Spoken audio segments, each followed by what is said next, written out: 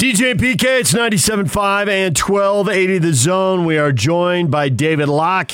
His weekly appearance brought to you by the Murdoch Auto Team. David, good morning. Oh, it's my friend David James. I'm okay. How are you? I'm good. How's my friend Patrick Kinahan? He's just trying to get through today till 10 o'clock and see what happens after that. Did you get rained on yesterday, or did you decide to pass on your golf addiction for a day? It didn't rain as hard as we thought. So, no, I did not pass. Well, good. Great. Day ends in Y. I know where Patrick is. And at what time? I know. I don't need that. Okay, let's move on. Yeah, thank you for that. 10 o'clock, Sports Illustrated. Okay. The phone now. Yeah, I know. All right, so... Which makes it 100 times worse, by the way. I want to point that out. The Clippers, moving right along. The Clippers, down 0-2, win Game 3. This script has now been followed precisely in 3 consecutive series. Do you believe the Clippers are ultimately going to win this series? You know, I think Phoenix is pretty solid, and it's hard to believe that Phoenix would lose 4 out of 5, and I thought the exact same thing about the Jazz. So, and I probably thought the exact same thing out of Luka. I do think, and I've thought this the whole year, you know, I've said this multiple times in the show, the Clippers are the best team. We're the best team in the West. I thought so all year. The data really showed it, that if you got into the minutes played with players that were going to play in the playoffs, they were the best team in the league. So do I think they're better than Phoenix? 4 out of maybe. I mean, there were some numbers in the game yesterday where Phoenix only took 12 shots at the rim for the entire game. Like, that's not great. Phoenix's shot quality is crazy low, like almost so low. I'm not sure they can survive in this series. Their offensive rating matched that last night. I think they were under a point of possession. And they didn't make shots. They were below their shot quality, but the shot quality they got last night was particularly low for a playoff game. I do think they're going to have a hard time scoring, and so we saw the Clippers kind of do the exact same thing that they did to the Jazz, if I'm correct on that, was to kind of spread the floor and just drive it. And so we'll see how they deal with that. Did the Clippers show us anything in terms of Jazz weakness that they really need to address, or what did they show? So I think the Clippers exposed both of our weaknesses. And then I think the next question is whether or not you can actually be a team without weaknesses. Does that make sense? Yeah. Yep. And as I've digested what happened to the Jazz in that series more and more, and kind of looked at the league and a bigger picture, I'm actually siding a little bit on that this is just a game of trying to get through the playoffs without facing the team that can actually get you. So, like, had we played Denver, even with Murray, I do think if Denver had Murray, they might have won it. But they would have exposed or caused us problems in a different way with the fact that Jokic pops and Rudy has to go with him. It's the same phenomenon. The Clippers did it. Our weakness is, and we've known it all year, if Rudy's not on the floor defensively, we're a terrible defensive team. Okay, that's fine, because we're a brilliant offensive team. That was the switch that was made in a bunch of moves over the last 2 years. And Rudy they proved that if you have Rudy and a bunch of not particularly good defensive players, and you play a system, that you can be the number 1 defense in the NBA. And the problem is the minute someone eliminates either Rudy or the system, and the Clippers were able to do it, right? They spread the floor, they went 5 wide, and they just drove it. And so there it is. There's the weakness. But Phoenix wouldn't have been able to do that unless they were willing to take DeAndre Ayton off the floor. And, frankly, Denver can't really do the same thing. They could do it differently, but they can't really do it. You'd have Rudy guard Aaron Gordon and have somebody guard Jokic, and then you're playing tight on everything and switching on that if Jokic gets in the paint, then you bump Rudy over. Like, it's not the same thing. So the Clippers were the team that could do that to the Jazz. And so, yeah, that's the weakness that was exposed. And now how dramatically do you go deal with that? I'm actually getting less dramatic every day on how, be nice to have more guys who can guard the ball, but I don't want less guys that can shoot. So to the point that they're not good defensively, but offensively they're brilliant. If Donovan had been healthy, I mean, he was brilliant on one leg at 39 points, 9 rebounds, 9 assists. If he had been healthy, PK and I have gone round and around about this. If he had been healthy, would he have gone for 50 and covered up all the defensive issues because there would have been buckets that stopped the run? It would have been a little better for the defense. The Clippers wouldn't have been running off a long missed three. They would have been taking the ball out of the net, all that stuff. Would that have mattered if Donovan had been a little better because he'd been a little healthier? Recognizing he was already awesome, so you're cranking awesome all the way up to 11 because 10 isn't loud enough. Cameron Payne had 29 the other night, right? Yeah. Yeah, so Donovan could have had 50. No, I think it's a great point. Had we been a little healthier offensively so that what they were doing to us defensively didn't cause us the same amount of problems, then maybe you're taking the ball out of the basket more and impacting. Their half-court offense was pretty good against us, though. I think that was the bummer to me of the series was we were the number one half-court defense in the NBA for the year, and they got us in half-court. I mean, they really got us. Like, of our games all year, Game 3 was our worst defensive night of the year. Game 4 was our third worst defensive night of the year. Game 5 was going into game 5 was our 7th worst defensive night of the year. And quite honestly, I haven't checked, but I'm going to guess that, I actually should redo that. I just realized I hadn't done the last game of the year. So I'm pretty certain Game 6 was our worst defensive game of the year. Game 3 was our 2nd worst. I mean, they really blew us up defensively. We did not have any sequence of an answer to them at all. And so is there something you can do with roster versatility? But all those things with like roster versatility and things of that nature, you better make sure you don't end up in the middle of the road. That's the only thing I'll say. Like if you look at, the teams that got knocked out a little earlier than everybody expected this year, and those kind of things, they pretty universally are teams that either were really bad in one category. Brooklyn was not very good, defensively, and Philadelphia had some issues, and the Lakers were terrible offensively. I know they were injured, but they still had major flaws. So if you go look, all those teams were not good at something, really not good at something. We better be careful that we suddenly don't take away, address a issue. You are playing a little bit of whack-a-mole here. You're just not going to be able to address all issues.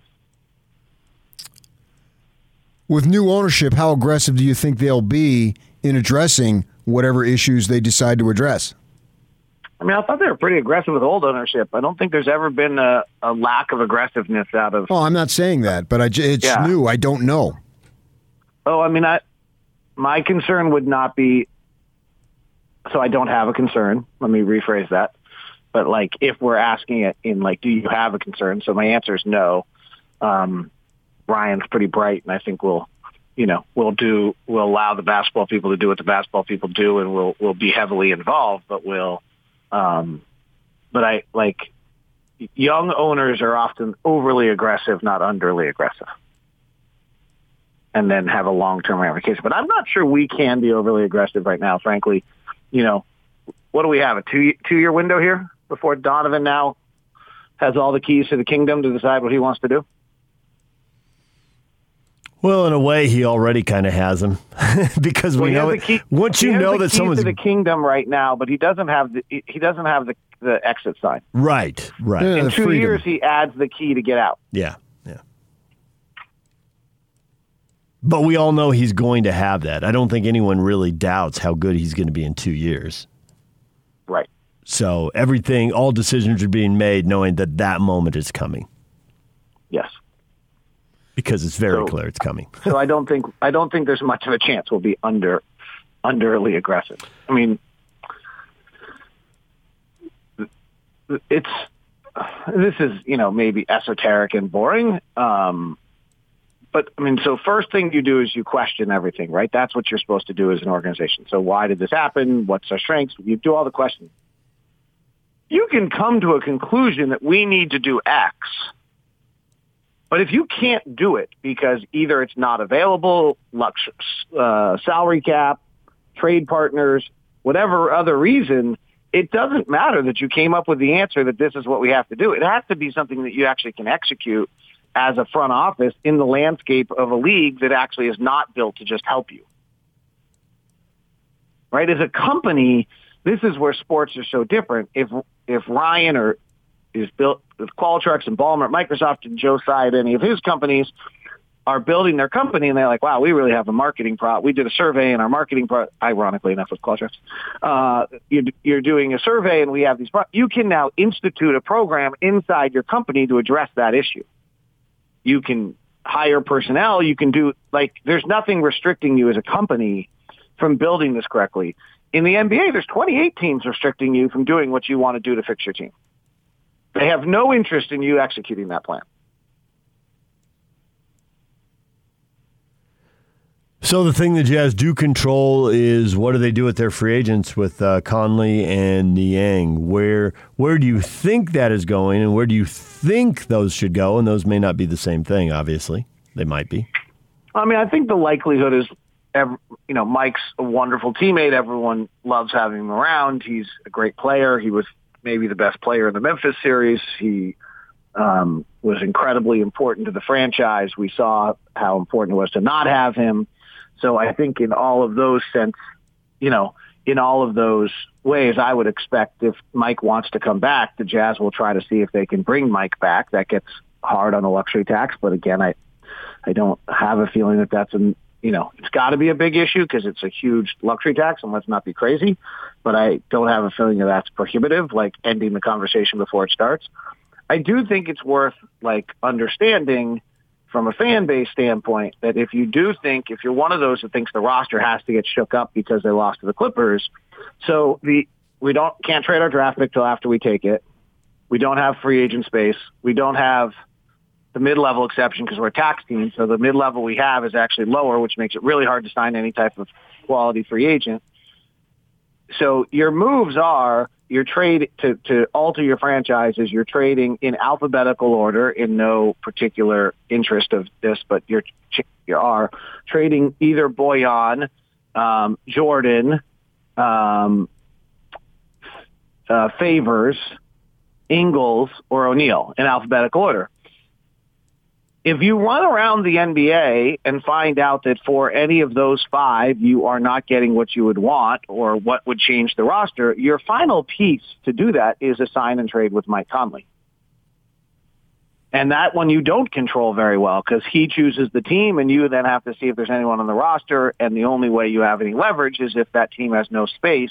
And so he wants to go play for the Lakers and about their point guard situation, and they lose some leverage. The only way they can get him is on a sign and trade with you, and you decide you want Kyle Kuzma. I have no idea. I just made that up. But that's the final piece of how we can change our roster. If you've run around the league and not got any traction or anything that you like on your first five possibilities, then the only other way you do it is in a sign and trade with Mike Conley. So while I think all signs point to Mike returning, that does need to be understood that if you also are one who thinks the roster needs to change, that's one of the ways in which you can do it. And if you have done your homework, which this group always does, then you might end up with that decision. Do they have anything that they can develop beyond what they've already developed out of the slew of those guys on the bench?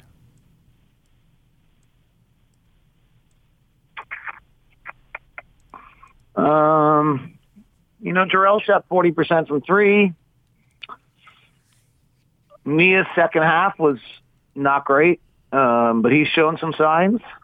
Juwan Morgan seems to have a knack to be in the right place at the right time and have some, Azubuike has unbelievable natural, physical, powerful skills.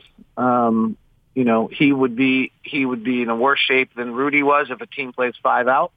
I do think we have to have a five-out answer. My expectation is that this league is 2 or 3 years away from everyone having five players who can shoot, unless, I think you'll have outliers like a Rudy Gobert, who if you're completely awesome at everything else you do, you can get away without shooting. But Zubac down to 14 minutes in every playoff game. Or I think he played 34 last night and was really impactful because they have Ayton. But in a lot of cases, you're seeing circumstances where, a 5 that's not overwhelmingly great at everything else they do is going to have a hard time making the floor. So, I don't, those are the choices, right? They've done a great job of finding someone out of Europe. And, this was a funky COVID year in that regard. So can they find the next European player or American player that's been in Europe for 2 years and find him there? And then one thing we have not gone into in the past, if you want athletes, this is something you can do. It's not always work, but there's kind of a phrase in the league called the second draft. And so most players don't get drafted to a place where they have a very good fit, and it doesn't work out for most players. And so can you go find the guy who was the 15th pick of the draft 2 years ago whose team can't figure out how to use him, and you can find a way to use him? Cam Reddish, types. They often are elite level athletes who can't shoot. And that's usually the book on them. And then the question is whether we can develop one of them into a shooter. David Locke joined us here on 97.5 and 1280 The Zone. Do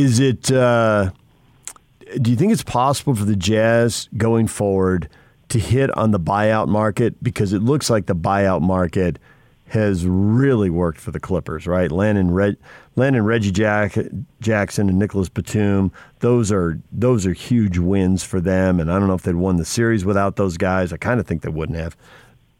Do you think the Jazz get more active in that?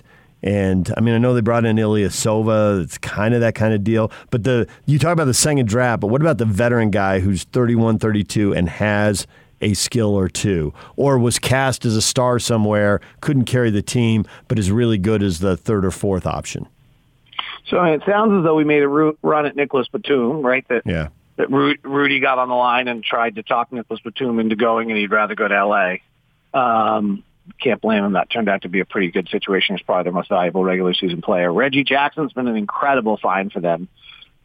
What that one is exactly what you're talking about there, David. That's the player who at Oklahoma City was disgruntled. And gosh, do you remember his exit out of Oklahoma City? You've very rarely seen other players on the roster be like, let the door hit you on the backside, right? Like they were torching him on the way out. Players were. It was crazy. But he was so insistent that he wanted to be the man. Then he went to Detroit, became the man, and it wasn't that great. He averaged 19.6 points a game, but they didn't win a lot. And so his ability then to roll into this kind of complimentary, hey, I'm an elite level spot up shooter player. If the Clippers knew he could do that, that's a great job on their part.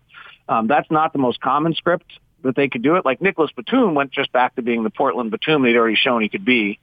And certainly was important. The other one that's interesting here a little bit, David, that the Jazz have not done, and I've always thought that, I've understood why 100%. It makes a great deal of sense.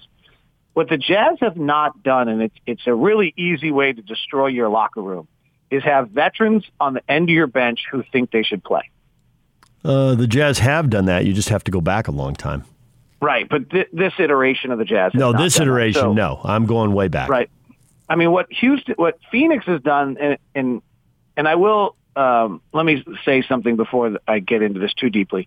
I really believed in this COVID year that 10, 11, 12, and 13 on your roster was going to be this crazily important thing. I couldn't have been more wrong. 1 through 8 still dictates everything. The Jazz pay more money for 6, 7, and 8 on their roster than I think any other team in the NBA. And I think that's the right way to do this. So let's make sure we're clear on that, because 1 through 8 is what dictates whether you win or lose. Both the Clippers and the Suns have done something interesting, which we, look at and decide whether they've taken players like Langston Galloway, Reggie Jackson, Etuan Moore, Frank Kaminsky, I don't even know who else is on the edge of the Clippers bench, Luke Kennard at times when he didn't play, and taken, who's actually young, he's 24, and taken players who've played in the league that are veterans and put them on the end of their bench. Now, that's a hard thing to do, because if they're not playing Rajon Rondo, they can be really disruptive. And supposedly Rondo was very disruptive in our series after Game 2. they can be really disruptive, and you have to be really careful on that. Credit to Monty Williams and Tyronn Lue and the Clippers for somehow getting players and the Suns who didn't get disruptive. But that's also the other way you do that is you take those veterans who didn't work out, like you're saying, you have them on the end of the bench, and if they get an opportunity, maybe they can show something you didn't know before. Reggie Jackson DNP'd plenty of games, I think, after he came from Detroit to L.A. In that process. Rondo's not in the rotation every game, right? And so, I think the Clippers extinguished their personality problems over the last year that have helped them out a great deal. So it has to do with personality, but it's a very, very risky thing to do, and it's not something we've done, right? Like our 8 veterans were our 8-man rotation this year, and then after that we had youth, and so you didn't have anyone disrupting the locker room, and that's usually the way to do it. He's David Locke. He joins us every week, breaking down the NBA, the draft, free agency. Hey, do you have a date on the start of free agency? Is it August 1? We were debating that the other day. Yeah. I think so.